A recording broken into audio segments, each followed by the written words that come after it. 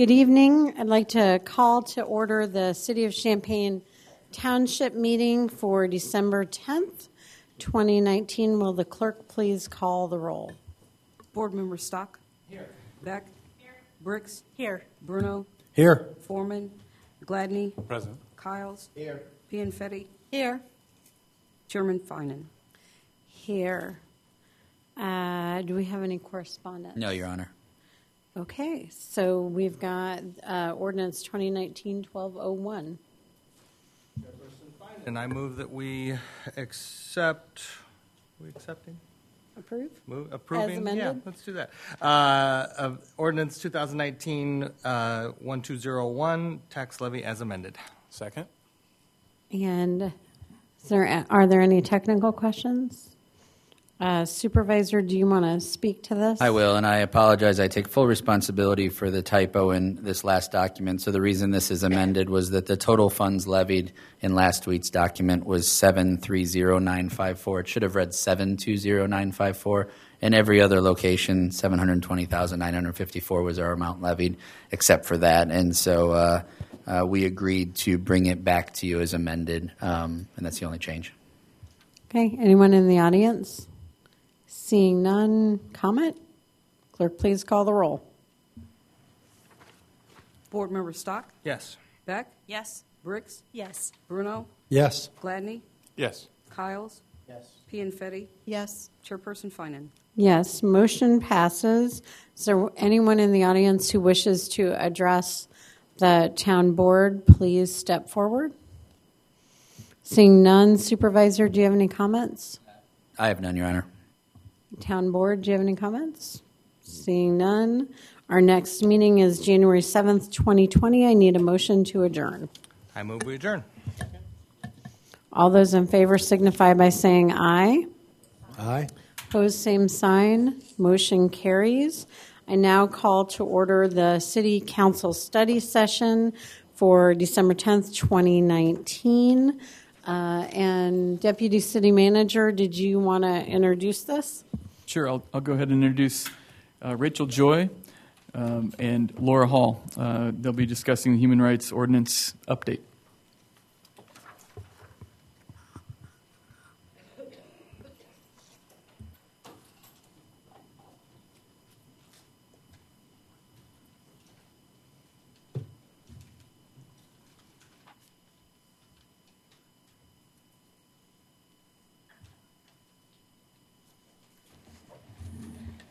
All right. Good evening, Council.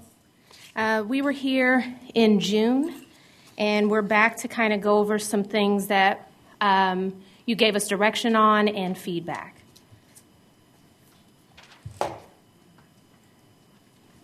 Okay. Tonight we're going to talk a little bit about reducing the time for post-prison time to consider convictions from 5 years to 2 years. Looking at convictions to consider, and clarifying probation and parole and a few other criminal justice terms and definitions, providing some additional information or clarifying with Champaign County Housing Authority guidelines, as well as providing some additional information on the Cook County Just Housing Amendment. When we were here in June, we talked a lot about sort of HUD guidelines and how they related to federally funded public housing providers. With that, we talked about sort of mandatory exclusions, what those were, and as we looked at the Champaign County Housing Authority and their policies, they also adhere to these same guidelines. They also, as is sort of the trend across the country, looking at ways to provide more access to housing for those individuals who are formerly incarcerated. So you see several programs around the country looking at working with organizations, how they can sort of reunite families and also provide more access to creative housing opportunities for the formerly incarcerated. And the Champaign County Housing Authority does that as well. The Cook County Just Housing Amendment, that was passed in April. Their rules were just approved November 20th of 2019. And it actually goes into effect in January of 2020. Just want to highlight a few of the major areas of the approved rules. One of the things is that the landlord or property owner is unable to look at, prior to on an application, ask the question about criminal background. They have to wait until they want to ensure that this person is a viable tenant. So it's not something that you can do up front, so that's one of the highlights. They do not and cannot ask the question on an application for housing. They also have to provide a reasonable amount of time for the individual to dispute their denial. So once an individual is denied, they have a certain amount of time. They did not specify what the time is. They just indicated that it had to be reasonable. So an individual has the opportunity to come back during an appeals process to talk to the landlord during that process about occupancy. They also have a 3-year period. That is the only time frame that they can look back for convictions. Unlike our ordinance that specifies forcible felonies, they just talk about any conviction. They don't have a specific conviction that they are talking about, and they can look back for a 3-year time frame. The landlord is also required, so once this individual, let's say that they apply for housing, they've done a criminal background check after the landlord has determined this would be a viable tenant, and then they've been denied. During that process, the landlord is required to detail in writing why they have denied that individual. They have to show what the risk is to property or to the safety of other occupants. So the landlord has to provide that information to the tenant. After that process, so the actual appeals process is completed, then the tenant has the opportunity, if they still disagree with that determination, to actually go and file a complaint with the Commission on Human Rights. So essentially, the tenant or potential tenant would have a package to provide to the Commission on Human Rights of the selection criteria they received, the criminal background, and also sort of the explanation from the provider of why they will not take them for housing. So in other words, the burden is on the landlord to prove that this individual will not be a viable tenant. We don't have any information on how well this is working, since it won't actually begin until January of 2020. For the second part of our presentation, Laura Hall will talk about criminal justice terms, also categories of discrimination, and provide you with information on the proposed language this evening for your consideration. So last time we were talking about different terms, and it seems like we weren't all speaking the same language. So Rachel and I wanted to clarify some terms that seemed a little, or just people didn't fully understand. So when we talk about felonies, we're talking about a crime for which there's a sentence of death or a term of imprisonment in a penitentiary for 1 or more years. And penitentiaries are commonly referred to as prison or DOC, the Department of Corrections. So that's what we're talking about when we talk about felonies. Misdemeanors are any offense for which a term of imprisonment in other than a penitentiary for less than 1 year may be imposed, and this is commonly referred to as county jail, or county. There's also some questions on parole and probation, and parole is a form of early release from the penitentiary after an inmate has served a portion of their sentence, and then the inmate serves the remainder of their sentence outside of the penitentiary. There's also supervised release, which is a period of oversight imposed by the judge at the time of sentencing, and that begins after the prison time has been served. And probation is a sentence in lieu of incarceration. It's a conditional freedom. So how the ordinance would apply to persons on parole or probation: if you're on parole, and let's say you were sentenced to 10 years, and you were paroled after 6 years, you would serve the remaining 4 years of the sentence on parole. So only the 2 years from the date you're released from the penitentiary forward is the date that we would count for our ordinance that can be considered by the landlord. The same is true for supervised release. The date our ordinance counts is from the date you're released from prison 2 years forward. And probation, the ordinance doesn't apply to probation because there is no term of incarceration in the penitentiary or typically in county jail often. So the categories of discrimination, there's two categories. There's disparate treatment or intentional discrimination, and our code does not provide for a defense to intentional discrimination. There's disparate impact or disparate effect discrimination, and that's a neutral policy or a practice, a facially neutral policy or practice, which adversely impacts a protected class. Business necessity is a defense against an allegation based upon an allegation of discrimination based on disparate impact. So we're proposing to first change our business necessity defense. The slide on the left is our proposed language. The slide or the column on the right is the old language. And so this defense would apply to any allegation of discrimination of a policy or practice.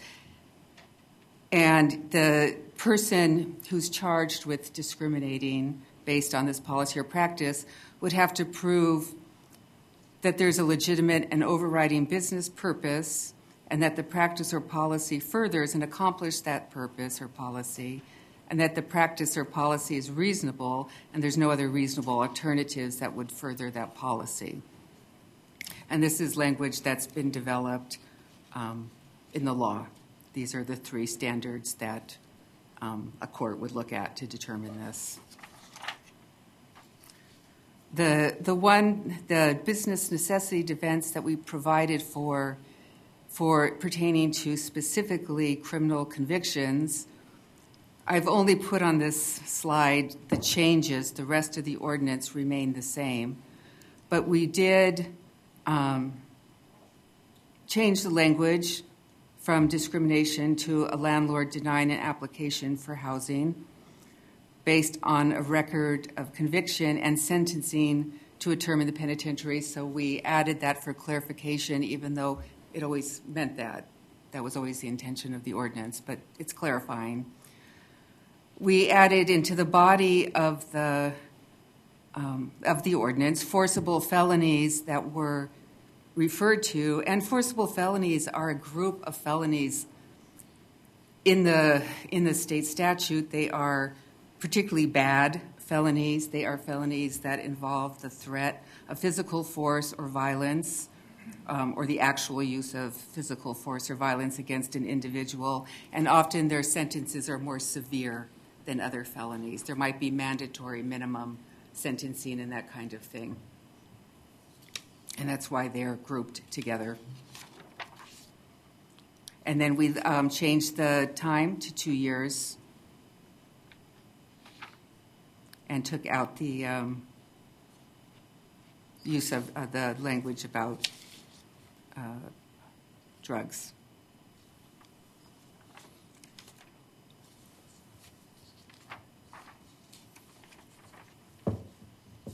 So if there's any questions.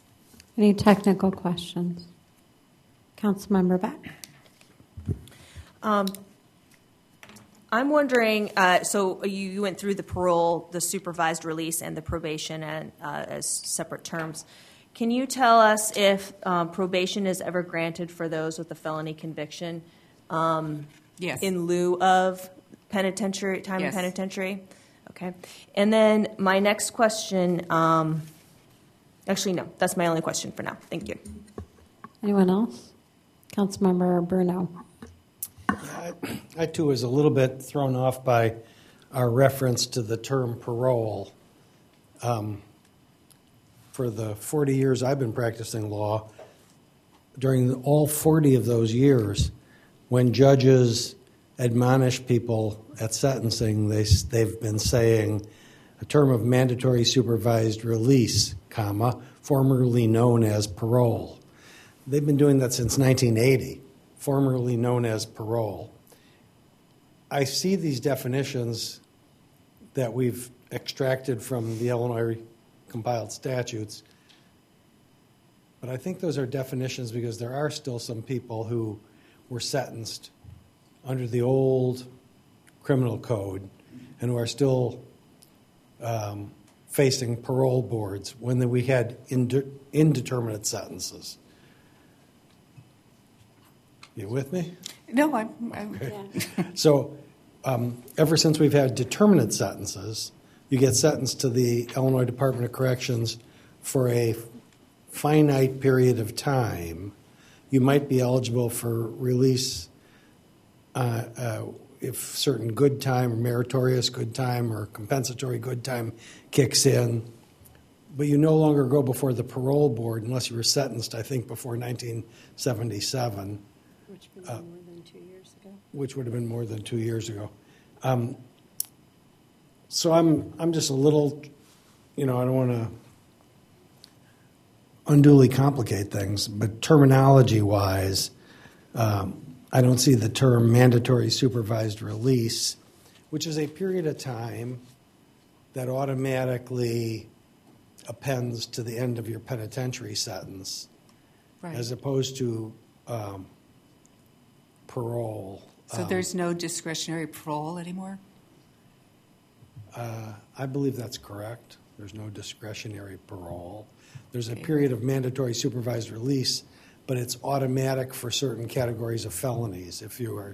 Now, the judge might have to decide whether you're going to get somewhere between 6 and 30 years, but the period of mandatory supervised release is automatic following the conviction of a Class X felony, for instance. I'm just questioning and then we cite it on page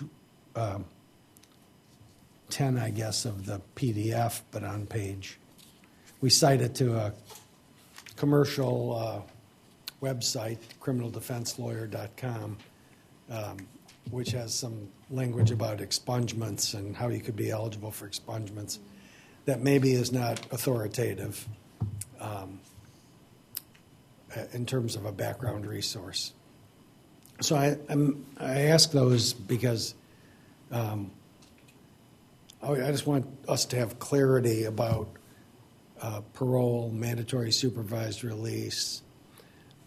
I think our ability for landlords to legally discriminate is limited to people who have been sentenced to the penitentiary. Correct? Correct. And you can't get sentenced to parole without having been sentenced to the penitentiary, but you don't get parole anymore. You get mandatory supervised release following your release from you never go to the Illinois Department of Corrections anymore in Illinois for an indeterminate length of time and then come down to the parole board. You hear those stories once in a while, but it's from people who were sentenced to horrific crimes in Illinois in the 1950s and 1960s, and now they're still going back before the parole board. That doesn't happen for anybody sentenced in the last 43 years. Maybe that's not a technical question, but I want to make sure everybody in the room is at least that we all have the same understanding of these terms. Okay. Anyone else have technical questions? Councilmember Gladney. So, my understanding correctly that what is being proposed, and maybe I don't have it right, but is landlords could not ask about criminal records if and until they do a criminal background check and then something comes back on that, or no? I'm sorry, could you say that again? So, no. Rachel's shaking her head no. Okay. That's what the Cook County Just Housing Amendment has. Yes. So that is where their application, you're required to fill it out, and once I want to rent to you, at that point, then I can ask for a criminal background check to finalize, but I cannot ask it in the application up front. That's part of the rules that they developed for that. But to be clear, then, we are not considering that tonight. You just put that out there just... because when I see the alternatives we're looking at, it's just what you have as proposed changes here, correct? But I mean, you could. Okay. Yeah. I don't know whether I should ask this next question because I don't know if we'll know the answer, but I was curious because you have here in the rewrite of the ordinance the forcible felonies, and you talk about what all those are, but I was curious about what those aren't. And I mean, I looked it up online and I could find those, and I'm sure other people could too. But do you know what those are? Like in other words, what would not be? In other words, what would a landlord be prohibited from asking? Or you see what I'm saying? What crimes you can't discriminate for? Thank you. Yes. Felonies where you can have a felony, but the landlord can't use it as a reason to not rent to you. Well, there's a lot of felonies. So, So what you're basically saying then in this rewrite, what's written in this, is anything that isn't in the proposed rewrite is they're prohibited from discriminating against somebody for that reason. correct. Okay, thanks. Any other technical questions? Anyone in the audience wish to address the council, please step forward, state your name and city of residence, and limit your comments to 5 minutes or less.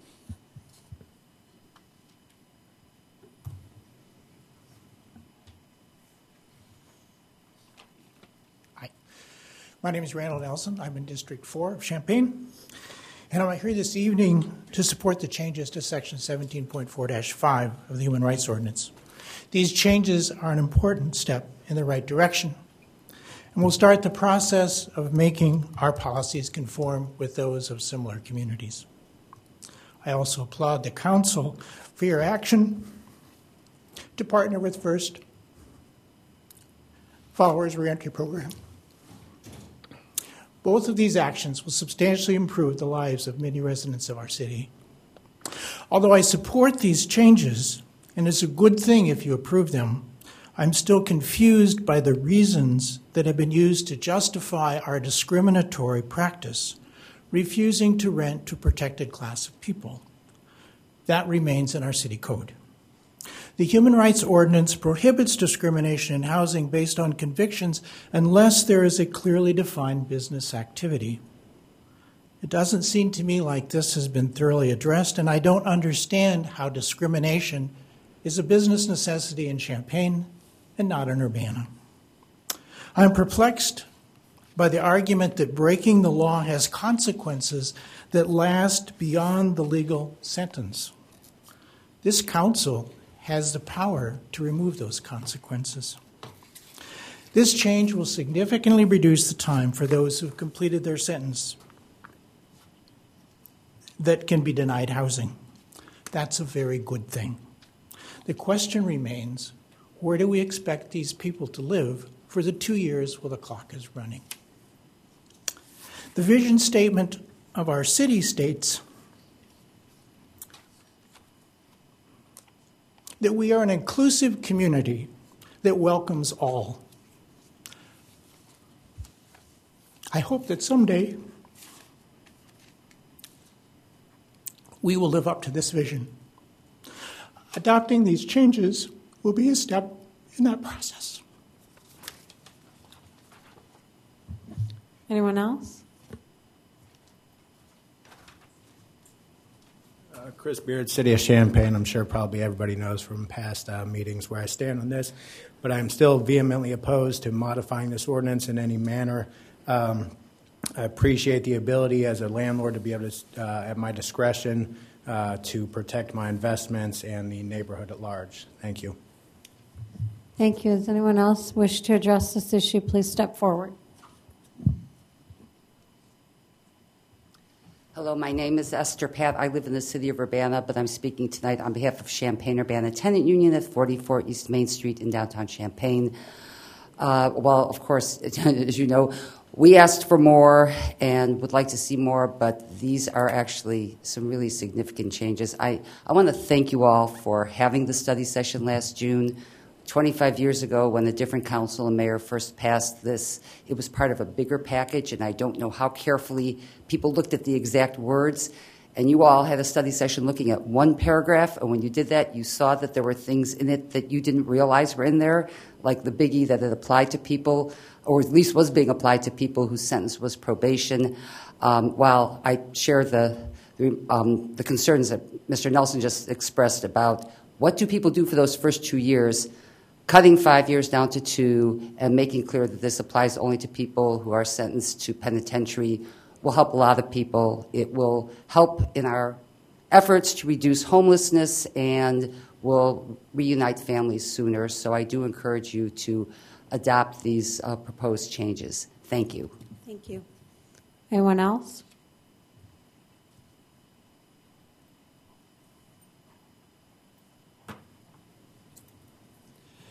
Hi, my name is Alan Axelrod. I live over in Urbana, 814 Sunset Drive, Unit 3. I mean, an improvement is an improvement. We should acknowledge that. Thank you for listening to when we had come earlier. I hope that that improvement is approved so that we can have additional discussions thereafter. An example of one would be that we are without year-round homeless shelters for a couple of categories, including for families. The first cold snap, I've lost track of time, but it's more than a month ago now, was before either of the either of the seasonal shelters in Decatur or Champaign were ready to open. In fact, in Decatur, they have a policy that it must be below freezing for more than 5 days before their Salvation Army seasonal shelter would open. That's just not good enough for this area. When that cold snap happened, myself and some friends, one of whom is running for Congress, went out and tried to make sure that people would be safe. We went to the gazebos in the parks where people take refuge. There was a person who was turned out of Restoration Urban Ministries, no hat, no coat, no gloves. He was shivering. He would have died that night. We don't know if he was okay.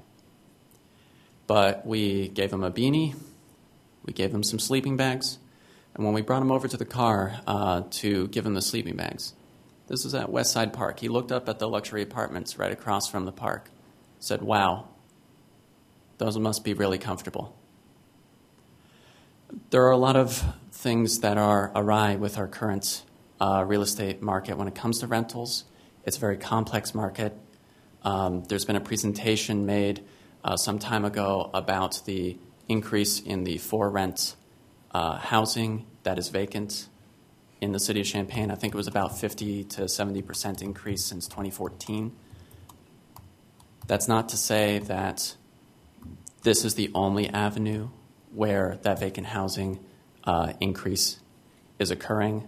It's a factor, but we should also try to make sure that there is some avenue, not just for immediate emergency shelter for families, but a stronger transition program into that housing, because there's a gap there, and we need that addressed.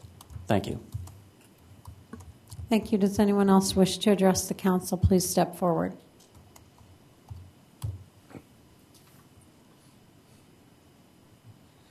Hello, my name is Benjamin Beaupre. I'm a citizen representative for the Champaign County Reentry Council, but today I'm just speaking on my own behalf. I wanted to thank the staff for all the hard work on these study session reports, the last one especially, and this one helped clear up a lot of confusion just on my end. It seemed like we were all kind of talking past each other on terminology that we were thinking was very clear to us, but we were having different ideas of what that meant. So definitely appreciate all the work that they put into this. I want to thank the council for taking the time to address this and keep coming back and trying to get it right. I support the compromises recommended. I think it's also a step in the right direction. I have some of the same concerns as the previous speakers, but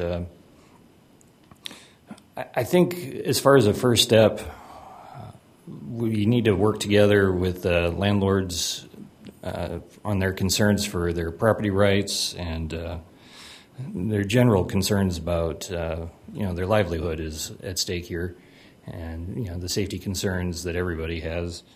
But at the same time, I think we have to really be careful when we do anything with these compromises, when we're balancing human rights and the real issue of recidivism in our town is also a safety issue. I mean, when people have no alternative, no place to live, no place to go, they get desperate and they make even more mistakes, and we can blame that all on their poor life choices, but you can only tear someone down so much before they, if they're already hurting, they already need help, and they're not even getting a place to live. Things are going to go wrong more than they're going to go right, and we need to do better. Worry that we keep on trying to avoid responsibility for the disparities in other systems that this is building off of. That it's not our fault that the disparities exist in the criminal justice system or in housing and segregation and et cetera, but really need to take responsibility for our part in this. Not be bureaucrats, but be members of a community and face this as a whole of community problem. That these are our neighbors, and when we propagate or even amplify some of these racial disparities in other parts of our local systems, it's on us. That's our responsibility too.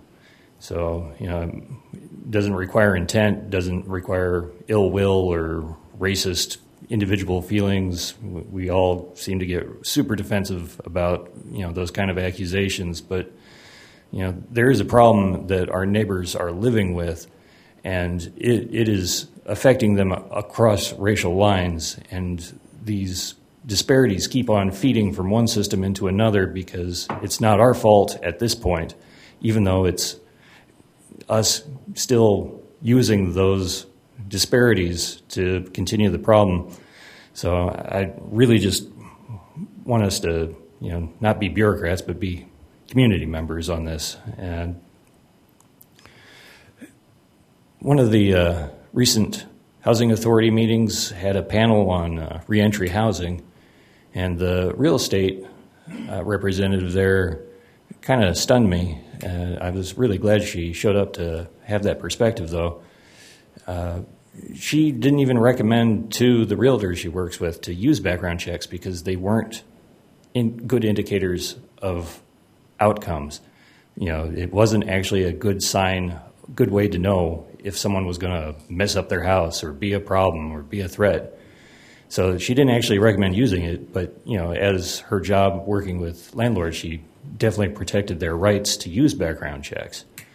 And that struck me as, it's one thing to protect someone's right to use a background check, but at the same time undermining a basic human right of shelter to do so for something that they know doesn't even work, but people use because they're scared. We need to be better than just scared and using anecdotes and horror stories and, what if our white daughters are walking through an alley at night? It's not right. We know where this comes from. Thank you. Does anyone else wish to address council? Please step forward. State your name and city of residence. My name is James Kilgore. I'm a resident of Urbana, but I speak here as the co-director of First Followers Reentry Program. So I come here speaking kind of with mixed feelings. On the one hand, I'm happy that after a long period of time, the Champaign City Council is devoting quite a bit of energy to addressing the challenges faced by formerly incarcerated people in the community in terms of residents and other issues. And I think this issue has been a long time coming to the surface. And I'm also pleased because as First Followers, we are working in partnership with the City of Champaign, and also we are about that far away from opening our transition house in South Champaign to provide housing for people coming home from prison. At the same time, both this ordinance and the one that will be considered later suffer from a framing of formerly incarcerated people as partial human beings, only entitled to partial rights. So we have to decide, for example, how close should two houses containing formerly incarcerated people be before they don't constitute, a catalyzing bomb or something that's going to explode? I mean, how long do we have to wait before people get their rights, before they can no longer be legally, with the sanction of the law, discriminated against, treated as less than full human beings? Those of us who have been incarcerated, we believe that we have paid our debt to society. We've spent time in prison, and when we've done our time, we believe that we should have all of our rights. And the legislation and the ordinances and things that are being discussed here still are treating people with felony convictions as if they are less than entitled to the rights of everyone else in the city. So it's wonderful that we're having this discussion. Maybe not so much because we're changing ordinances, which at the end of the day, I don't think changing these ordinances is going to have an enormous impact on the opportunities and the life chances for people with felony convictions. But what discussing these things does is it begins to address the bigger problem. And the bigger problem is the mindset that has allowed the United States to become the biggest incarcerator in the world, that has allowed Illinois to become a state where 56% of the prison population is black, in a state that's 15% black, and where those figures are mirrored in Champaign County, where we have 50 to 70% of the jail population being black and the general population being 13% black. So we're not going to address all of these issues, the underlying philosophical notions that inform that and allow that to take place, by tweaking ordinances and by offering a few more opportunities to people with felony convictions. We need a much bigger, more radical approach to changing the existing situation. So I'm grateful that this discussion is ongoing, that we are, I think this is what I would call kind of a baby step to transformation. I'm happy that it's happening. I'm glad you're talking about it. I hope you'll keep talking about it, and I hope you'll get bolder and braver and more committed to recognizing the full human rights of formerly incarcerated people. Thank you. Thank you. Is there anyone else who wishes to address the council? Hi, my name is David Cisneros. I'm actually a resident of Urbana, but thanks for the chance to talk to you. I can't really follow those comments, but I echo a lot of what's been said about the mixed feelings about this ordinance, but at the same time, I think it says a lot when we're considering exemptions from honoring and protecting human rights for business reasons, which is what the ordinance reads, that in some cases a certain group of businesses' bottom lines are more important than the human rights of our fellow human beings. And I also echo some of the comments about maybe not realizing the systemic problems that contribute to this issue and kind of focusing on individual, almost demonizing individual people. But anyway, I won't repeat all of that. Like I said, I don't live in Champaign, but I watch these meetings every week. And one thing that I always hear you all emphasize is the importance of compromise and of both sides and of trying to find a middle ground. And I guess in this case, you have one. right? You have one that there are lots of problems with, but that will help make things better, and that's a baby step to making things better. So I would encourage you to kind of live up to that mantra that I hear every week on TV. Thanks. Thank you. Is there anyone else? Good evening. My name is Linda Reynolds. I live in Urbana, but I want you to know I was raised in Champaign. I have my husband and I got married. We crossed the street, moved to Urbana, and I also have grandchildren who do live in Champaign. So I'm here to talk to you on behalf of the fact of I think it's time to stop supporting Wall Street in their prisons. I think it's time for us to be able to try to come together and think about that everybody has a story, and that we have a lot of families who are displaced, divided, broken, and are going through a whole lot just because they cannot be families together. I want to thank you very much for coming to where you are today. I can only pray that you will continue to move forward to help give these families a chance to be together and to make a life that they deserve. All families deserve to have a safe, responsible, healthy place to call home. Thank you. Thank you. Is there anyone else?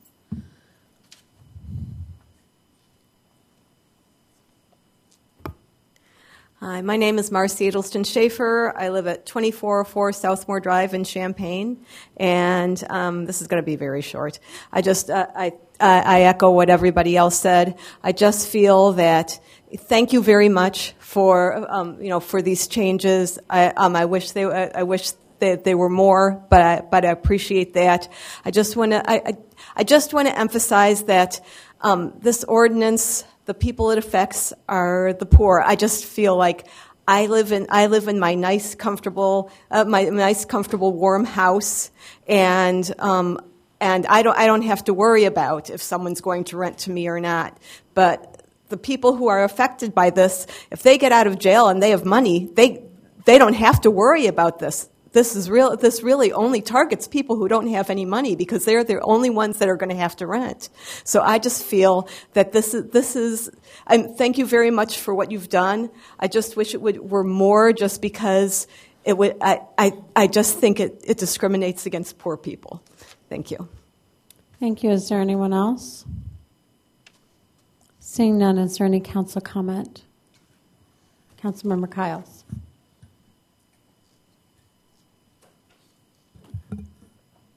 I want to thank I don't know why I'm all emotional. I'm not an emotional person except for hype, but I do thank the community. I thank the council. No matter how it came about, I thank Councilmember Beck. I thank Councilmember Stock. And the council as a whole, for this not being an all or nothing issue.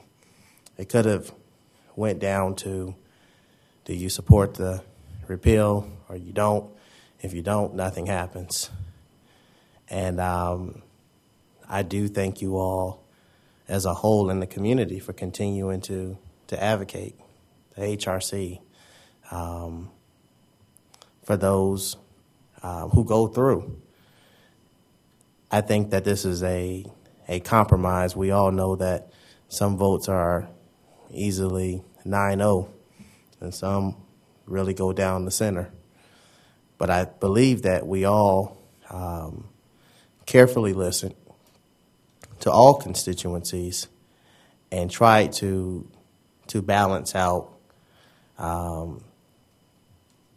what would be something that would be effective for people. Like after this ordinance, well, I guess after a regular council session, there will be individuals whose lives will be instantly changed because of this.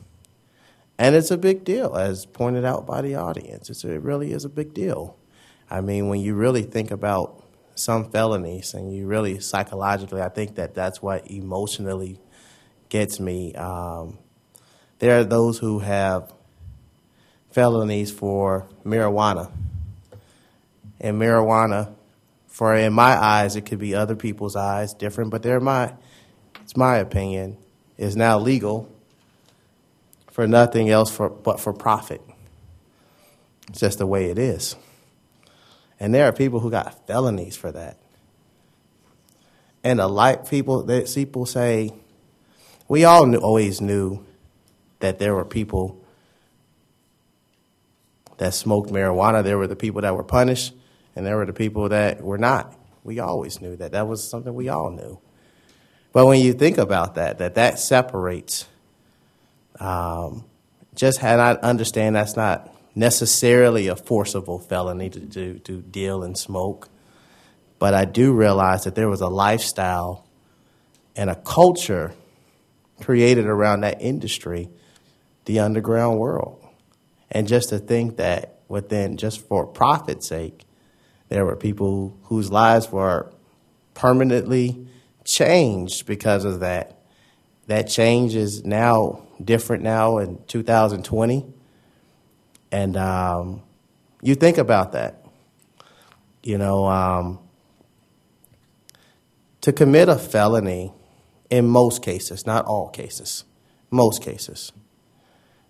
not all. I don't believe that people are naturally evil.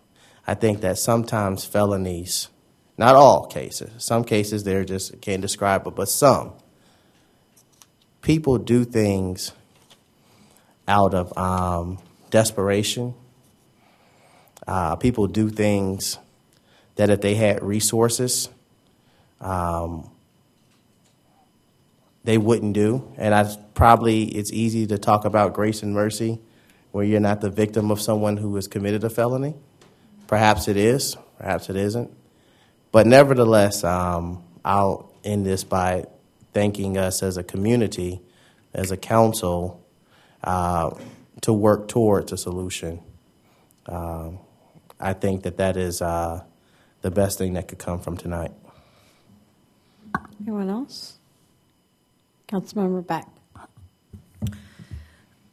I'm glad we've gotten to this point. This is a really important conversation for us as a council and as a community for so many reasons. It really does help us to lead our work as we continue to address the very real disparities that exist in our community and beyond.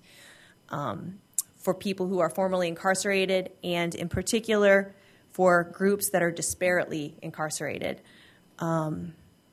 There's no doubt that our justice system is flawed, and that we as a community continue to participate in that flawed system when we do things to continue to punish people once they've left the penitentiary. And when we participate willingly in that, we are fallible.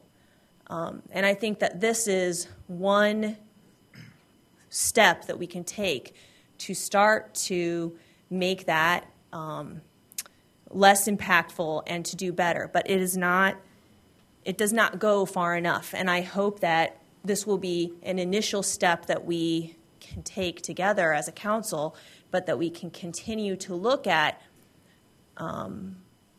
in a more in-depth way the ways in which we continue to participate in racially disparate policies. I think that it's a scary thing to admit out loud that you participate in those and that you are a part of that. And it's easy as a council member to say we're making progress, which I do believe we are. And it's easy to say, okay, we've done a compromise. And sometimes compromise is there because there is no right or wrong solution, but there's a preferred solution. Somebody likes red, somebody likes green, and then we're going to try to find a compromise between the two colors. But sometimes there's a right and there's a wrong, and there is a disparate and there is an equal. And in this case, I think we continue to perpetuate disparate. We have not reached equality. It's a long road for us as a society to reach that, let alone making just this small change, but getting to where we need to be as a whole is a long road. So I think that there still isn't a burden of proof to support any discrimination of housing at all. And I do want to say discrimination because although we're removing that word from the ordinance, that does not remove the fact that it still is a discriminatory practice. It makes us feel better because it doesn't say discrimination in it, but it still is a discriminatory practice based on race. It is a racial disparity. It is a discrimination based on race. If we go back and examine the issue further, I hope that what we can do is see that there really isn't a 1 year or 2 year or 3 year or 5 year solution to say that this person will be a better tenant because they've been out of prison for long enough to be a good tenant. At what point does someone all of a sudden magically become a better tenant because they've resided outside of the penitentiary? 6 minutes? 6 months? 6 years? It makes no sense. I mean, that in alone is just, it's completely arbitrary. I am going to support this because I think that it does take some important steps forward. But for me, this is not the end process.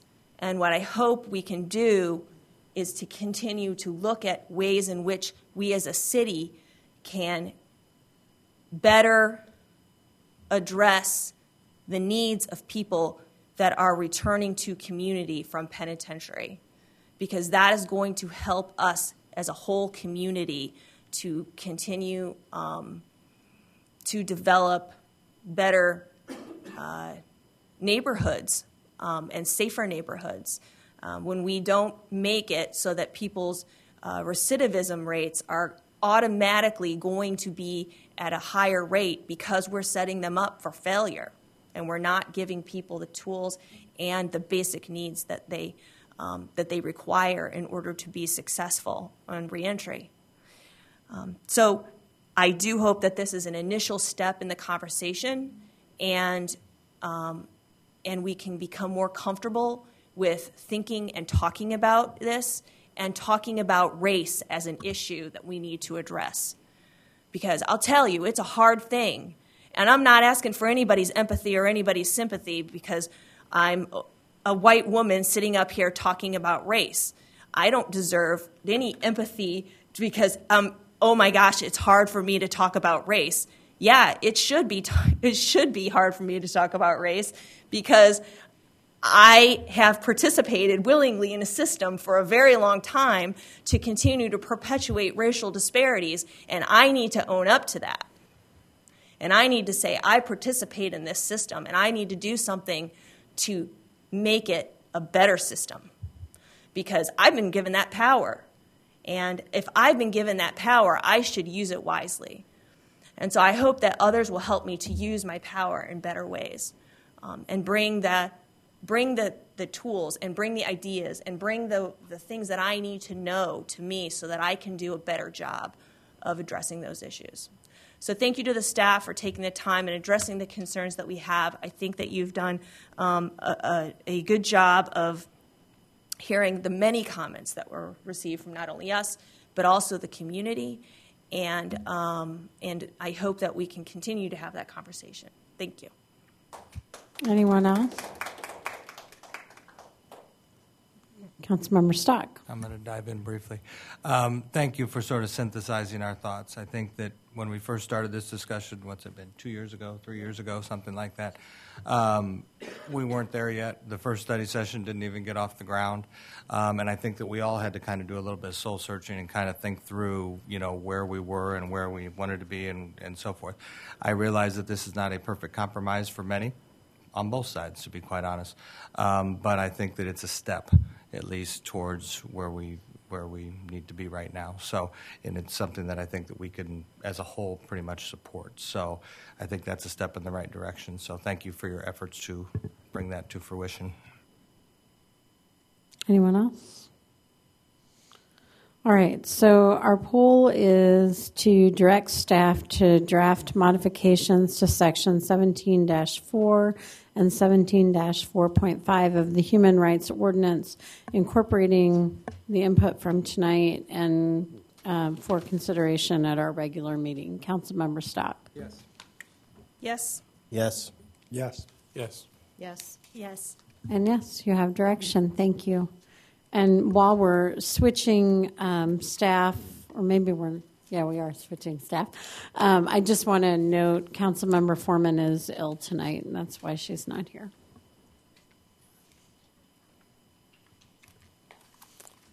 Deputy City Manager, are you introducing Ben? Sure, I'll introduce Associate Planner Ben Leroy. He'll be discussing zoning language for supportive group housing for recently incarcerated individuals. This is study session 2019-049.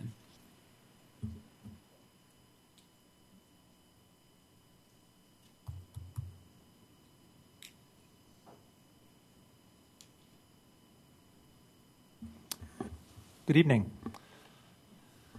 The item that I am presenting to you tonight is related to the discussion that you just had, but it discusses a separate type of housing serving the recently incarcerated population. So the discussion that Council has been having for a while and that you just gave staff direction on was related to the ability of private landlords to make their leasing decisions based on a tenant's recent incarceration, and that applies to general rental housing that anyone in the community could apply for, something that's not specific to recently incarcerated individuals. What I'm discussing tonight is a different type of housing. It would be group housing, and specifically supportive group housing for recently incarcerated individuals. We are outside the landlord-tenant context. We are talking about a group or an organization acquiring property, wanting to host recently incarcerated individuals and support them as they move out of the penitentiary and rejoin our community. So tonight I'll be talking about the state of our current law and then providing you some parameters to discuss about options that you may wish to direct staff to undertake to more liberally permit this type of housing, because it is pretty restricted by our code right now. I'm not going to belabor the point that's up here on the board, but I will, of course, mention it because, as has been said numerous times, recently incarcerated individuals do face housing challenges, and those challenges in securing safe, affordable, stable housing, they contribute to cycles of recidivism and homelessness, again, as has been discussed. One potential solution to this is supportive group housing for recently incarcerated individuals. I'm going to refer to that alternately by that title and by the title reentry housing, just because reentry housing is a lot shorter. But I'm talking specifically about supportive group housing for recently incarcerated individuals. In your staff report, I list some of the many elements that we see in this housing typology. There is not one particular type of supportive group housing for recently incarcerated individuals, but this type of housing, we see one or several of the following things being expressed. We might have several residents living in the same structure. We might have residents not in their own individual dwelling units within the same structure, but that they are sharing bedrooms or bathrooms or kitchens or common areas. Residents may share certain responsibilities, cooking, cleaning, maintenance, things of that nature. There may be supportive social services offered on site by staff. Those staff may be live-in staff. They may not be live-in staff.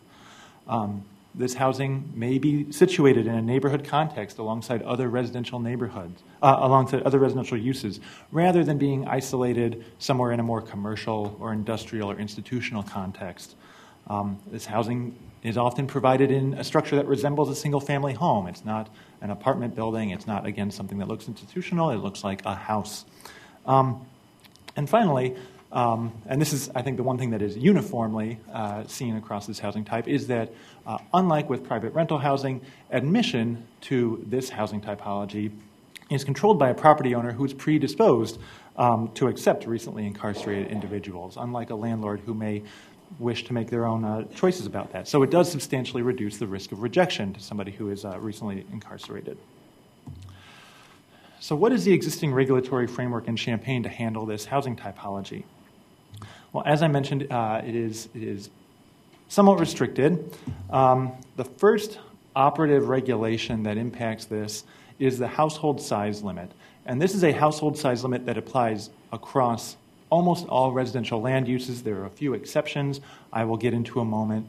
But this is irrespective of whether we are talking about 4 recently incarcerated unrelated adults, 4 city council members who want to be roommates and hang out together. And, any 4 unrelated adults in the city of Champaign can live together in any dwelling unit. So, supportive group housing for recently incarcerated individuals is legal everywhere in the city of Champaign as long as there are no more than 4 unrelated adults living on site.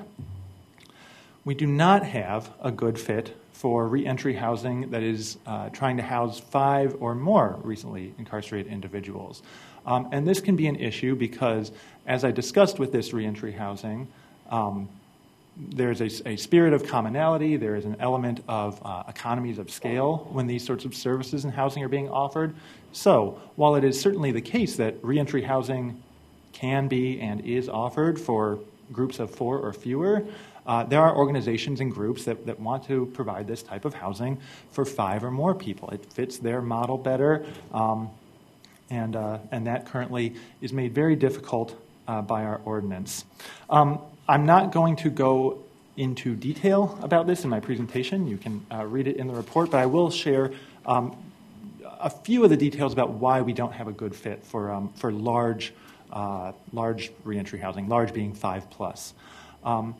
We do have a couple land uses that are similar to reentry housing. One is the community living facility. The other is the recovery home. Both of these are group housing. They're supportive group housing.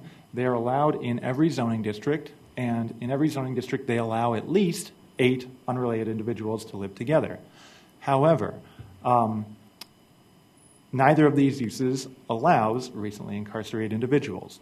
The community living facility is intended for individuals with mental or physical disabilities. The recovery home is intended for individuals dealing with substance abuse issues. Both of those land uses at present specifically exclude recently incarcerated individuals. So they are a close analog in how they function for the populations that they serve, but they do specifically exclude recently incarcerated individuals at this time. We do have a couple land uses under which a 5+ group could establish reentry housing, but they are extremely limited in their scope, and they can only make use of basically land uses that are not intended to be used for this purpose. One is the rooming house. The rooming house is a land use that used to be very common. It has grown less common over the years. It has grown more restricted in our code over the years. If you think of the traditional college co-op house, several people living together, cooking together, rooming houses are allowed in certain limited zoning districts. That number of zoning districts is very small, and then we have some additional regulations that say that the house needs to be old. It can't be in a new house, a newly built structure. It needs to be an older structure. There's a date in the code. You can't establish a new rooming house. So basically, if somebody wanted to use the rooming house typology to offer reentry housing for 5 or more individuals, they would need to buy out an existing rooming house, move out those residents, bring in their own residents. Fairly difficult to do. The transitional housing land use runs into its own set of issues. It does not specifically exclude recently incarcerated individuals. It does limit the duration of tenancy for each individual resident to 2 years. So that's one reason it cannot be a good fit for reentry housing. It is also subject to various spacing requirements, which can get pretty tricky. And again, it's only allowed in a few limited zoning districts. So while there are technically a couple land uses that could be used at present for 5 or more people to occupy reentry housing, as a practical matter, doing so is nearly impossible. There is one other method in our code at present for allowing 5 or more people to live in reentry housing. That's the special use permit. The special use permit is a legal tool that we have in the city of Champaign that allows a property owner to apply to use their property for something that is not allowed by right in that zoning district. It's not limited just to reentry housing. It could be, if somebody, here's a good example, Hopscotch Bakery on John Street, John and Pine, is a special use permit. It's in a zoning district that does not allow retail sales, does not allow bakeries, but the city, the property owner ran through the special use permit process and demonstrated on the basis of findings of fact that the Plan Commission heard and the City Council approved that land use was going to be compatible with the neighborhood. A group seeking to offer reentry housing for 5 or more individuals could go through the special use permit process at this time. At present, no group has ever approached us to do so. But that is a possibility that exists in our code. That is an avenue for someone to bring this land use to fruition. Of course, going through a special use permit process is a special approval process, so it's not by right. So it means that there's some uncertainty, some extra costs put on that group. It means a potentially political process, especially when we're talking about a historically disfavored land use. And so while that special use permit process does exist, it does not grant anyone the by right ability to offer reentry housing wherever they wish. So what the opportunity you have tonight is to discuss some possible regulatory changes and direct staff to bring those changes back to you for approval if that is council's direction. Some possible regulatory changes you may wish to consider. Again, this is for group housing for 5 or more recently incarcerated individuals. Should it be allowed as a permitted use in one or more zoning districts? Perhaps in all residential zoning districts, like the community living facility and the recovery house, perhaps some other set of zoning districts. Should there be a cap on the number of residents, as we have for community living facility and recovery home? Where should that cap be set? Should it include live-in staff? Should there be spacing requirements? We do for a couple of these land uses that are exceptions to the 4-person, the 4 unrelated adult cap. Some of them have spacing requirements. We could put a spacing requirement on this if we create a new exception to the limitation of 4 unrelated adults in a household. Should certain prior convictions be excluded? Should individuals with certain prior convictions be excluded from this land use? And are there other council considerations? Staff have not done a comprehensive survey on what other cities offer, on what other programs offer. These are presented to you as some of the main parameters, though, that we see in other communities and affecting this program. Staff is able to draft a new land use, modify an existing land use, to follow whatever direction council gives us, but these are presented to you as parameters for your discussion in deciding whether to more permissively allow supportive group housing for 5 or more recently incarcerated individuals. And with that, I'm happy to take questions. Technical questions? Anybody? Councilmember Gladney. Yeah, real quick. So you mentioned how I think these wouldn't be allowed in like a new home type of thing. So that is specifically for the existing land use of the rooming house. Correct.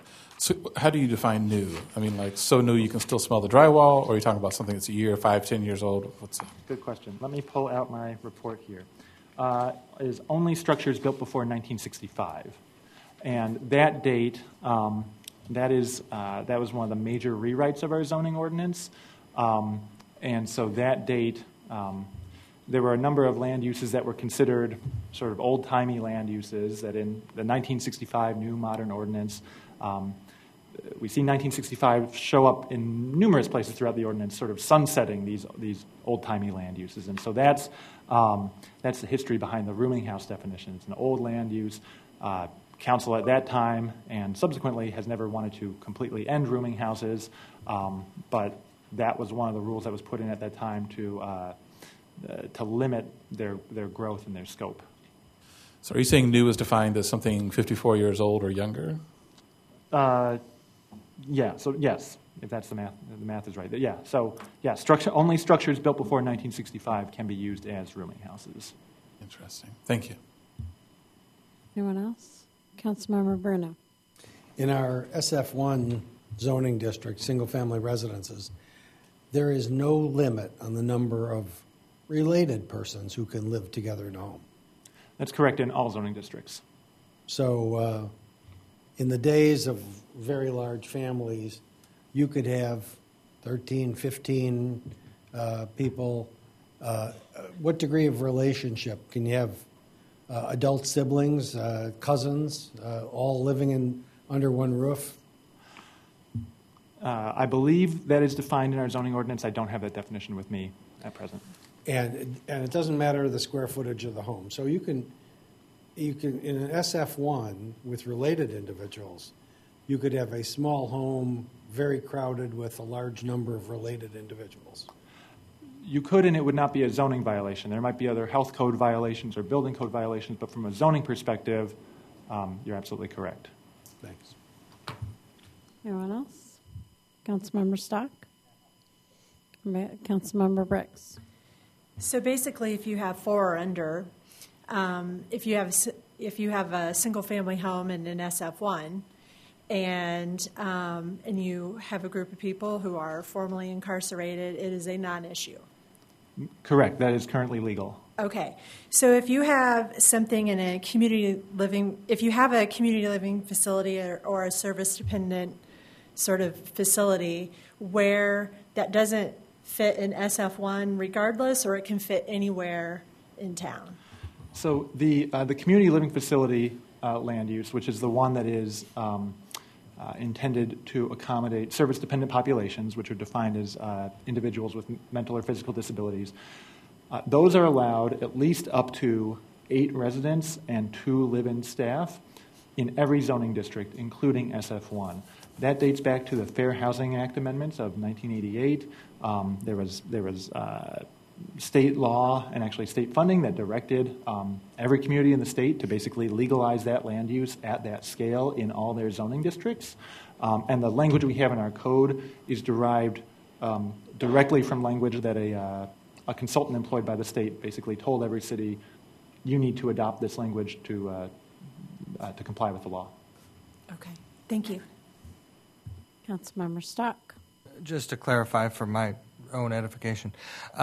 So this is before us because of recently incarcerated individual group home, but it could also be applied to other circumstances, like, say, a safe house for domestic violence victims or something like that, right? It could be broader than just this use, or no? We certainly have the authority to broaden that. We can adopt any land use we want. We have broad land use regulatory authority. So, council might direct us to create a narrow land use that specifically accommodates larger groups of recently incarcerated individuals. You could direct us to be more general and change the cap on all households, or change the cap for recently incarcerated individuals and for emergency shelters. There is lots of flexibility depending on council direction. Anybody else? Anyone in the audience wish to address this issue? Please step forward, state your name and city of residence, and limit your comments to 5 minutes or less.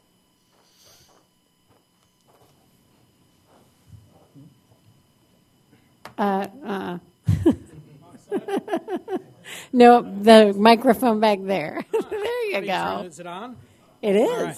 Phil Fasella, 505 West Green, Champaign. I think this is so in my real estate practice as a realtor, also as an investor, this is a fascinating section of the city code, and I think the enforcement of this rule is one of the things that I think exemplifies the beauty of Champaign.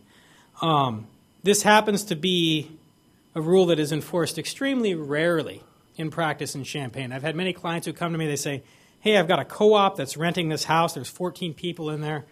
I don't know if it's a legal rooming house. And I've been able to tell them, well, building safety and neighborhood services have different rules. They don't necessarily communicate with their databases.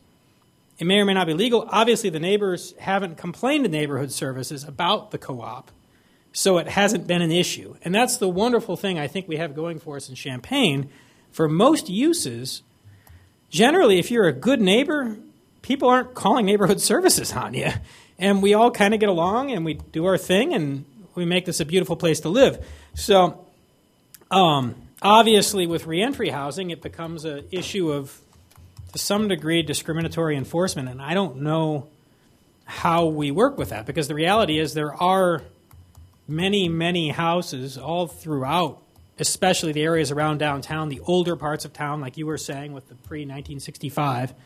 I'm not sure that we have a database of rooming houses. If we do, I don't know if it includes all of them. But I know there's all kinds of unofficial co-ops. You see signs downtown in the coffee shops, different themed co-ops. And they're not a bad thing, but there are many, many group homes, fraternity homes, different things. And generally, as long as they're good neighbors, there's not a problem. So it might be something where it's worth revisiting why is the rule always 4, especially in these bigger, older, pre-1965 houses. And clearly this is something that's more tolerated in the more mixed-use districts, the in-town districts, rather than, obviously people would throw a fit if it was out in the suburbs. But I think it's a really cool idea you guys have, and I think it's not that far out of line with what is actually happening on the ground in Champaign, regardless of what the zoning rule is.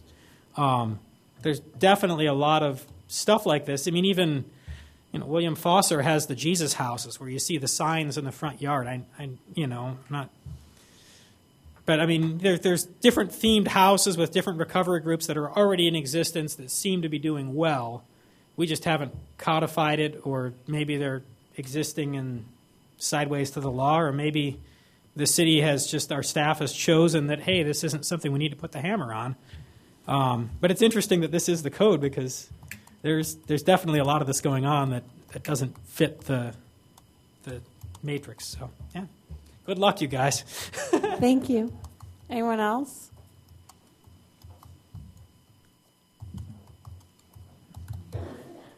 Hi, I'm again Linda Reynolds. I know that there are some of these houses that are in the North Champaign area, and we do have some residents who do live in some that are actually from out of prison.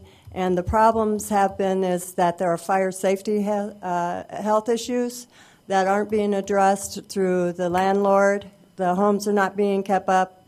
I mean, there's a lot of factors that are involved there. Also, there are some that are for tenants who are addiction recovery. And with that being said, it's been a hard process in not having supervision to really help them along their way while they're trying to establish themselves as residents. So I just wanted to set that out there. Thank you. Thank you. Anyone else? Council comment. Anybody want to take a stab at the things Ben wants to know? Councilmember Beck. I got my answers already written down for you. So clearly I'm going to be in support of this moving forward. As far as you sort of have a list of questions here underneath possible regulatory solutions that I'm just going to point to for the other council members. It kind of gives you a good, they're also up there, but there's also like this little list here that you can read more thoroughly what the question is.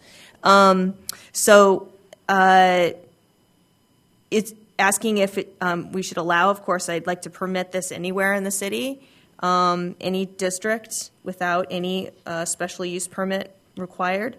Should the zoning laws regulate the number of residents? I think we should make this on par with other supportive housing.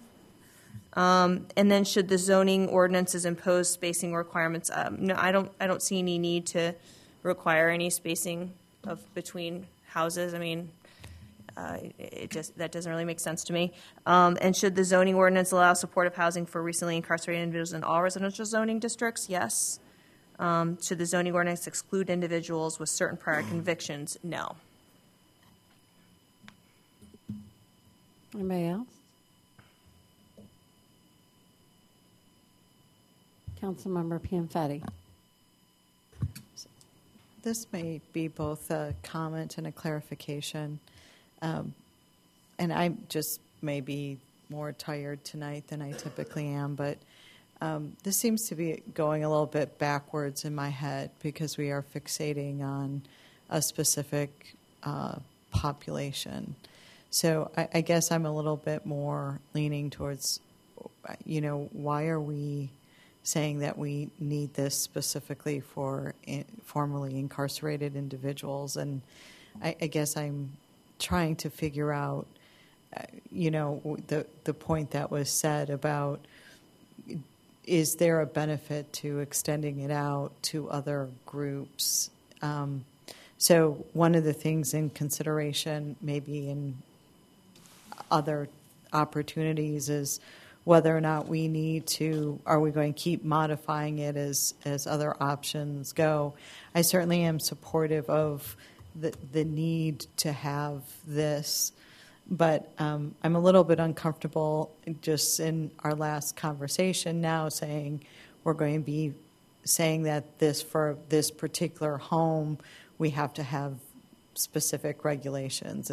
I think we kind of now are balancing out again something that we're trying to not balance out. So I'm okay with trying to think of this a little bit more liberally, in the sense that we do need to be able to offer out opportunities to be able to get people housing and to be able to provide opportunities for reentry that makes it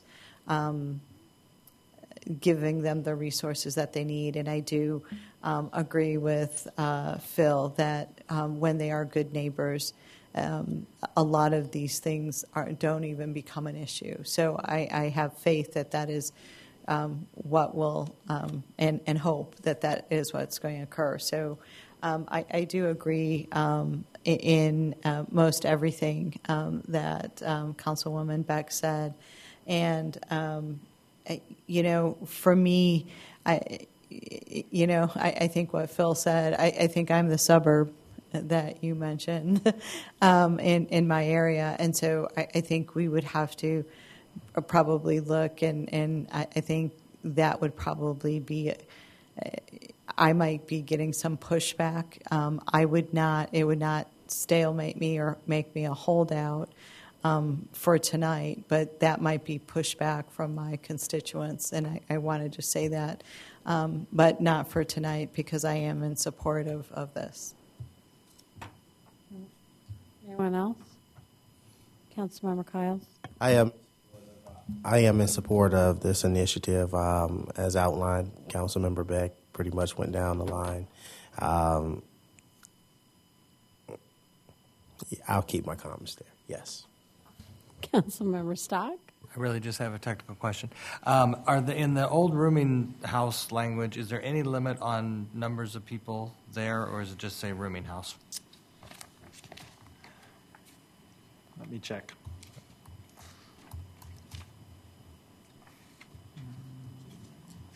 I didn't find it in the report anywhere, so I'm inclined to say there wasn't, but... Yeah, that's why I brought my earlier draft before we cut it down for you guys. There is no cap from a zoning perspective on how many unrelated individuals may live in a rooming house. Okay. Thank you. Councilmember Beck? Just to follow up on that, though, you say zoning, but that doesn't mean there are no restrictions, because Correct. Clearly you could only have so many number of people in a certain square footage of a place. Right, and I can't speak to the specifics, but that's absolutely correct. Right. Anybody else? Councilmember Briggs? I think this is something, I'm glad that we're having this conversation and getting it started. And I definitely think that helps with reentry and having places where people can go, and I think that's important that we have places. And so I guess I would say when I'm going through the questions here, I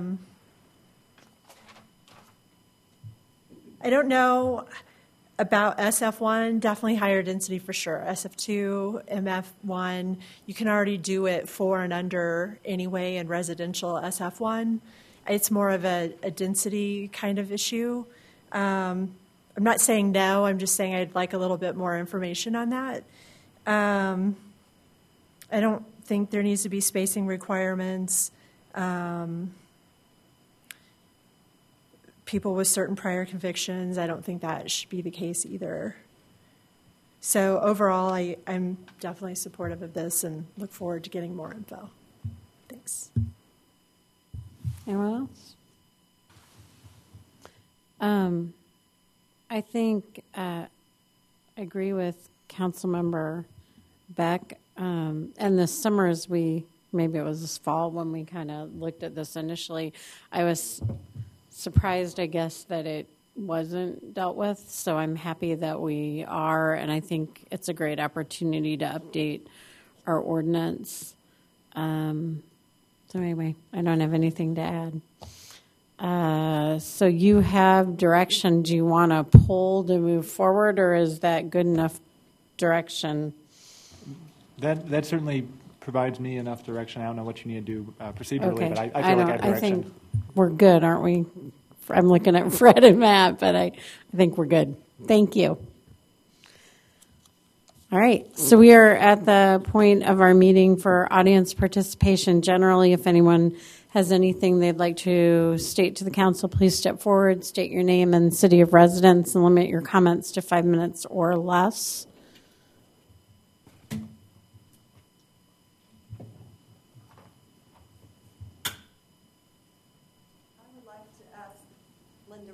I would like to ask the council a question about. You can't ask questions. You're welcome to make any statement you'd like to make. We won't respond.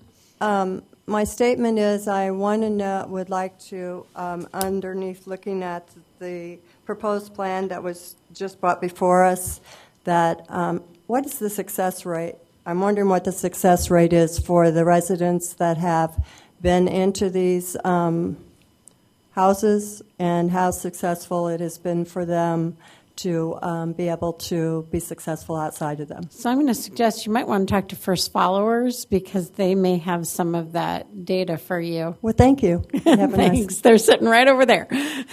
Anyone else wish to address the council, please step forward.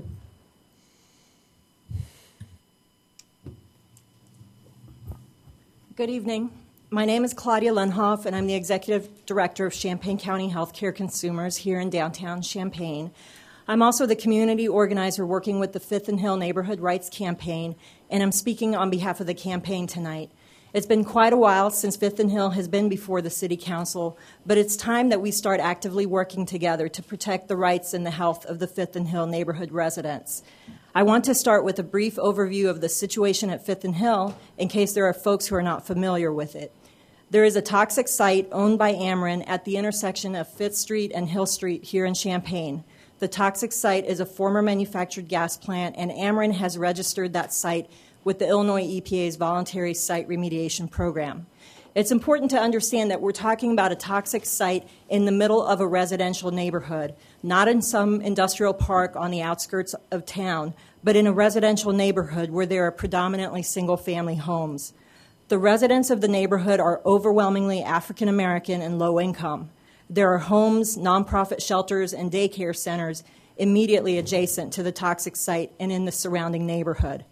We began the Fifth and Hill campaign 12 years ago in 2007, working with resident leaders and neighborhood residents to fight for a thorough cleanup of the toxic contamination. Ameren eventually cleaned up their property, but toxic contamination does not stop at property boundaries. And in fact, Ameren's own data shows that toxic contamination has spread throughout the neighborhood in the groundwater. In addition, there are 21 soil borings out in the neighborhood that show significant contamination. The contamination that is in the groundwater includes highly toxic, volatile organic compounds such as benzene and naphthalene. These are known carcinogens, and they are spread out into the neighborhood through the movement of groundwater. These chemicals can change into vapors and enter into people's homes through a process called indoor vapor intrusion. Without getting into technical explanations, the most important things to know are that groundwater moves, and its movement helps spread toxic chemicals out into the neighborhood. Also, the most likely way that residents are getting exposed to toxic chemicals is through inhalation of the chemicals in their homes. Remember that this is an old neighborhood with old houses, many with dirt basements, and the neighborhood has been prone to flooding over the years. All of this makes the residents all the more susceptible to indoor vapor intrusion and inhalation of toxic chemicals that can harm their health. So where do things stand? Well, as of right now, Ameren has no plans to deal with the toxic materials found through the 21 off-site soil borings, and apparently the Illinois EPA has forgotten all about those toxic spots, which were supposed to have been excavated. As of right now, Ameren, with the Illinois EPA's blessing, intends to leave toxic contamination that is in the neighborhood in place without excavating it or treating it. Both Ameren and the Illinois EPA are latching on to a city ordinance as a way of addressing the groundwater contamination that has been found in the neighborhood on the city's right-of-way, also known as the public spaces in the neighborhood.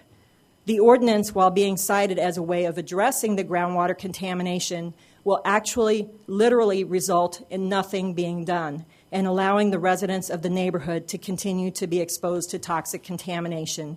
The ordinance is your groundwater restriction ordinance, and to quote the Illinois EPA, this is an ordinance which prohibits the installation of drinking water wells in the area, and therefore no one is exposed to groundwater contamination. This is such a farce, a cruel joke on the residents. The groundwater restriction ordinance prohibits drilling of drinking wells. It prohibits a thing that no one is doing and no one plans to do. It also pretends that the greatest risk of exposure to toxic chemicals is from drinking the groundwater, rather than from inhaling the vapors from the toxic chemicals that are spread through the movement of groundwater. We together have to demand better for the residents of Fifth and Hill. You all have the power to deny Ameren the use of the groundwater restriction ordinance in their make-believe effort to address the contamination. We would be happy to work with you to that end.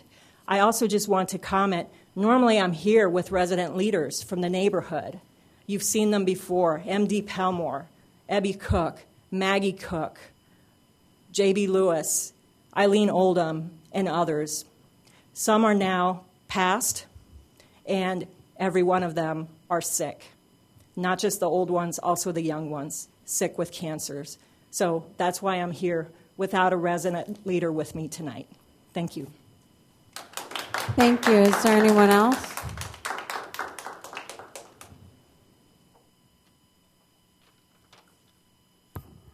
Hi, my name is Ellie Fujimoto. I work in children's environmental health issues at the Family Resiliency Center at the University of Illinois, but today I'm here with Champaign County Healthcare Consumers. And I'm here to talk about why neonates, infants, and children are especially at risk for the chemicals at the Fifth and Hill site. They're different from adults in many ways. First of all, their behaviors mean that they have greater exposure to harmful chemicals. So they play outside, they crawl, they put their hands and objects in their mouth. The soil that we already know is contaminated, they're crawling on that and then putting their hands in their mouths, which means that they're going to have more exposure. They also process chemicals differently than adult bodies do. Their respiratory systems are still developing, so they breathe in more air per body weight than adults. The chemicals that have been found at the Ameren site can also be absorbed through the skin. And children have a higher ratio of skin surface area to volume, so they can absorb chemicals through their skin at higher rates than adults as well. Kids are also generally shorter than adults, which means they're naturally closer to the ground where these indoor vapor intrusion tends to settle indoors. Young children also have underdeveloped metabolic systems, so their bodies can't get rid of toxic chemicals the way adults can. This is especially true for fetuses who get exposed to everything that their moms are exposed to. Young children are also in a critical period of development when cells in many systems of the body are dividing and multiplying rapidly. During these windows of susceptibility, a child's environment can drastically affect development. After we're born, our respiratory and immune systems keep developing until we're 10 years old. Our central nervous system keeps developing until we're 20 years old. That's a lot of time for things to go wrong. So what happens to children when they're exposed to these chemicals from manufactured gas plants? When babies are still in the womb, chemicals like benzene can result in birth defects, preterm birth, and decreased birth weight. In children, contaminated indoor air is also linked to breathing problems like asthma and problems in the immune system like eczema and allergies. One of the most worrisome health effects associated with benzene among children is childhood leukemia.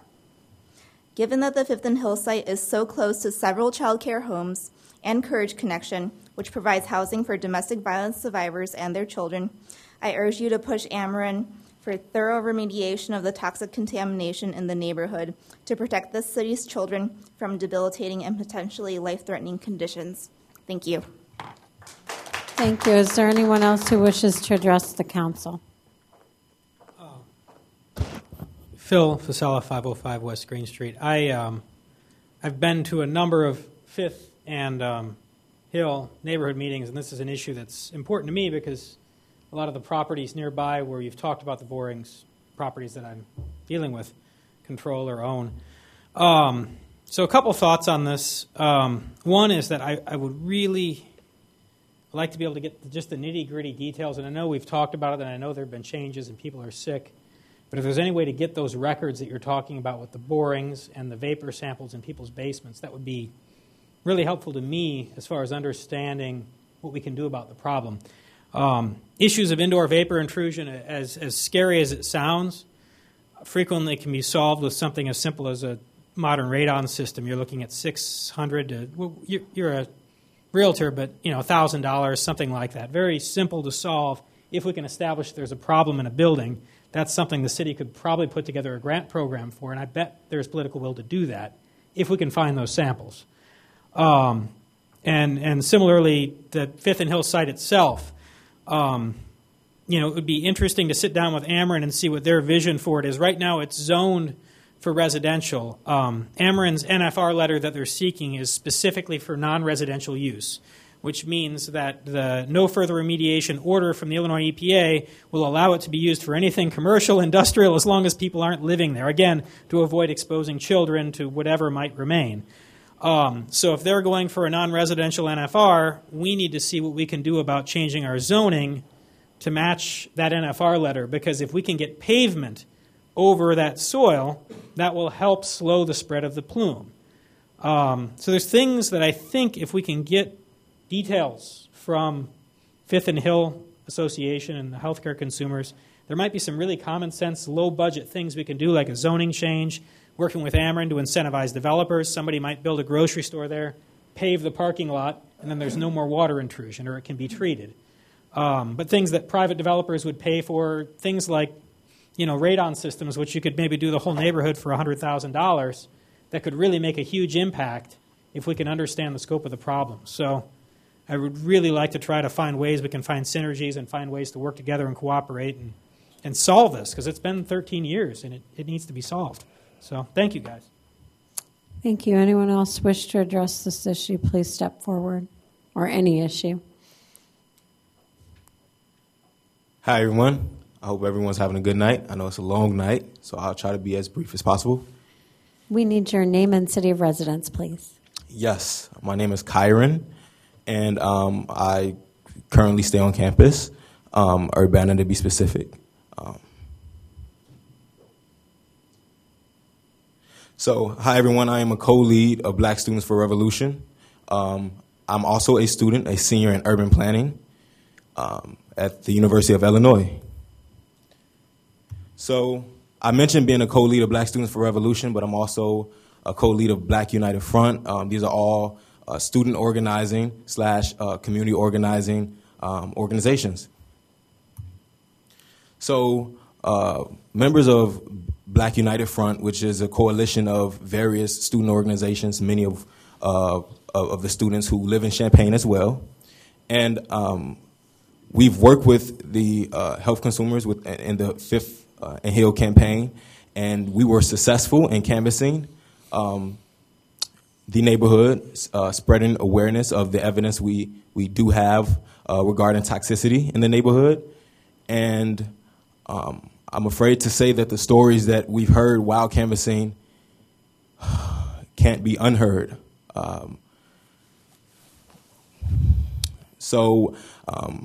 We've heard, we had a representative that came up here and spoke about children vulnerability to the toxicity in the neighborhood. But I'm afraid while canvassing and talking to community members, they also expressed that it was common practice to play in the flooding.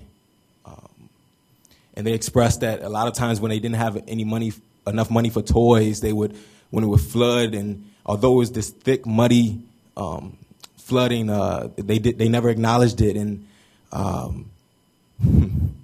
the kids, some as young as 6 years old, would kind of swim through. And I met a man who's I met several people, not just men, that's sick with cancers, and they don't understand how they got it. And from the conversation that I had with the community members, there's commonality there within the types of cancers that they had, and they all have an understanding of the toxicity that occurred in the Fifth and Hill, Ameren's property in Fifth and Hill. And so when I expressed my potential concern to them, they were asking if it was anything the city can do about it. And I expressed to them, yes, potentially the city can rally behind us and help us address and further investigate this problem of toxicity. And the smile on their face was a smile that demonstrated hope. Now, to black students on campus, Fifth and Hill is a historic community. When black students weren't allowed to stay on campus, black students located in these Fifth and Hill neighborhoods that accepted them.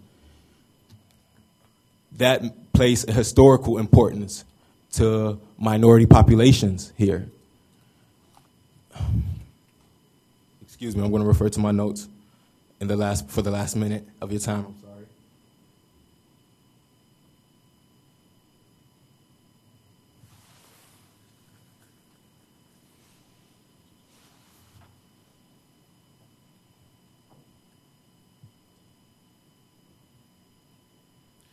Overall, all the community of Fifth and Hill request is a thorough investigation of the toxicity in the neighborhood and help in remediating the groundwater, which we know shifts.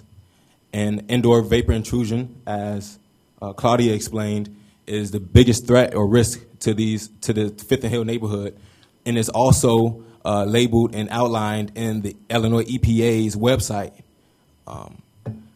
as a potential danger of toxic groundwater. So the issue isn't necessarily far-fetched or foreign. I just want to say thank you for your time, and I hope that the Fifth and Hill community can have your cooperation with helping address this. The children who's not old enough to speak for themselves, and the elder who's not healthy enough to be here. Thank you. Anyone else wish to address the council, please step forward. Hello, my name is Jasmine, and I'm a student at the university residing in Urbana currently. And I'm the liaison of the Champaign City Council for the Department of Governmental Relations at the university. And I would like to communicate a statement of support for students and community members calling for environmental justice at Fifth and Hill. It's clear that the concerns of the community are being neglected and no action is being taken to meet the goals of the Fifth and Hill Neighborhood Rights Campaign. Community members are at risk of being exposed to toxic contamination in their soil, contaminated groundwater, and contaminated air, as many people have said. The health and safety of community members are at risk, and some are still not even informed about the issue. So there's strong support on campus for this grassroots effort. Black Students for Revolution and Students for Environmental Concerns have conducted teach-ins about the issue, and there have been efforts to raise funds for the Fifth and Hill Neighborhood Rights Campaign, but the local government still must play a part in these efforts. And the Illinois student government stands in solidarity with community members and activists demanding change for Fifth and Hill. I would also like to communicate a separate statement by the Illinois student government relating to the expansion of the Champaign County Jail. So on behalf of the University of Illinois student government, we respectfully support and advocate for the recommendations of the Champaign County Community Justice Task Force. The Champaign County Racial Justice Task Force has reported that over 50% of the people in the jail currently are black, and in a county that's 13% black. This is a trend of racialized violence that we must immediately seek to reverse. Furthermore, recent reports have cited mental health struggles and multiple suicides in the county jails, demonstrating that our current jail system cannot support those who lack mental health care. It is imperative to support the surrounding communities of the university in an effort to advocate for a functioning criminal justice system.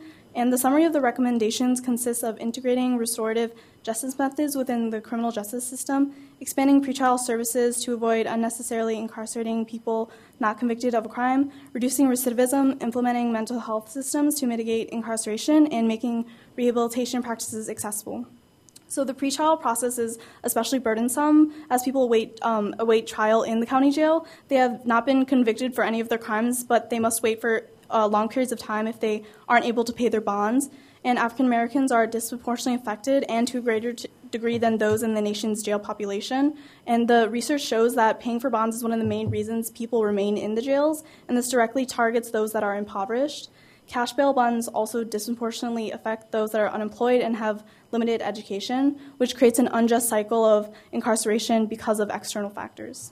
This also burdens the county to unnecessarily increase pretrial incarceration of African Americans.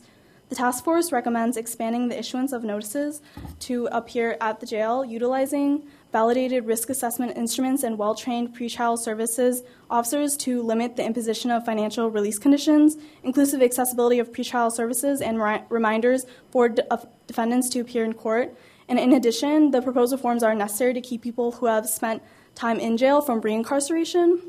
The task force also reports that 44.8% of offenders on parole are rearrested within 3 years of release from the state prison. A lack of resources focused on parole agents, rehabilitation programs, and reentry is a major factor of reincarceration.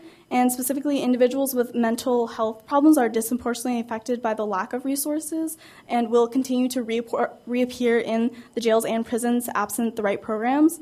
The task force's proposition of the First Step Reentry Program would provide substantial funding to hire and improve quality of reentry into society and mental health coordinators.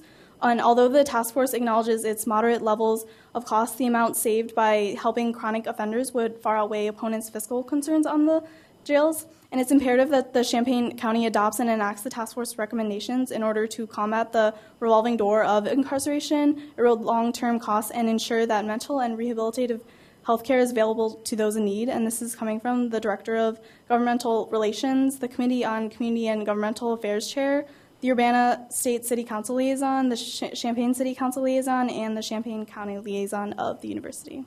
Thank you. Thank you. Is there anyone else who wishes to address the council?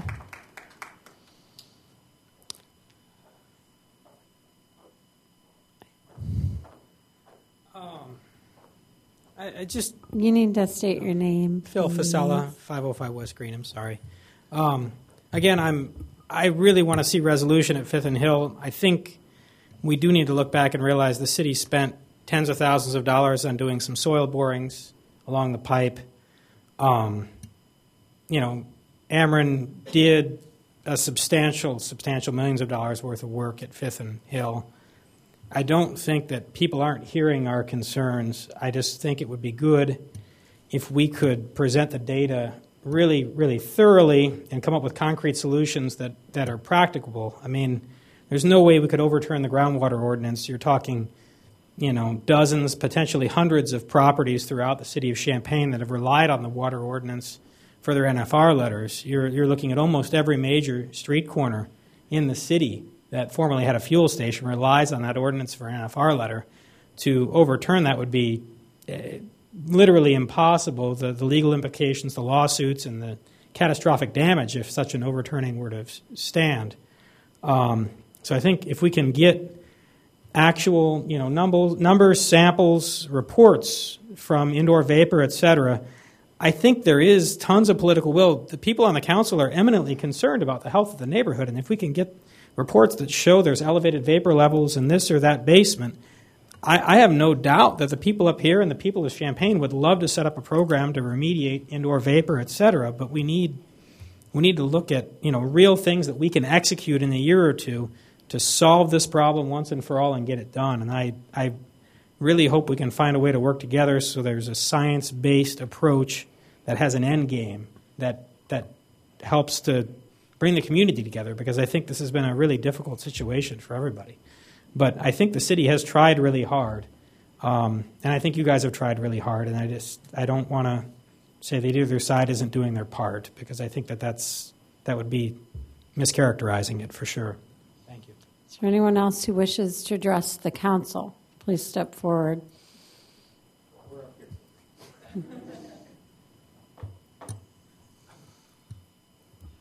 Alan Axelrod, 814 Sunset Drive, Unit 3. Not a fantastic set of remarks, just more or less a clarification of some of the efforts that the Fifth and Hill community have been pursuing, including actually crowdfunding for testing kits so that a science-based solution could be found. It would be encouraging to see some degree of city support for further study of the health challenges that are faced by the Fifth and Hill community so that we can figure out what those solutions are without relying on the painstaking accrual of funds from folks who don't have enough. Thank you. Is there anyone else who wishes to address the council?